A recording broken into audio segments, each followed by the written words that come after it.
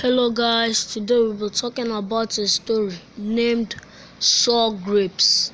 Freddy the Fox was wandering through the fields one day when he spied a big bunch of ripe grapes hanging down just over his head.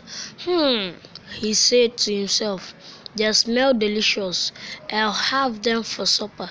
He leaped upward, but he couldn't quite reach them. Brother, he said, and jumped again without any luck. This is going to be harder than I thought, said Fred. This time he took a long run and leaped as high as he could.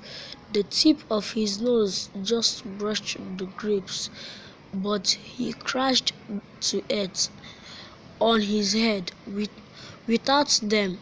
Ow, said Fred, rubbing his sore head. Bah and pooh bah, stupid grapes. I didn't want them anyway. He staggered off, feeling very cross.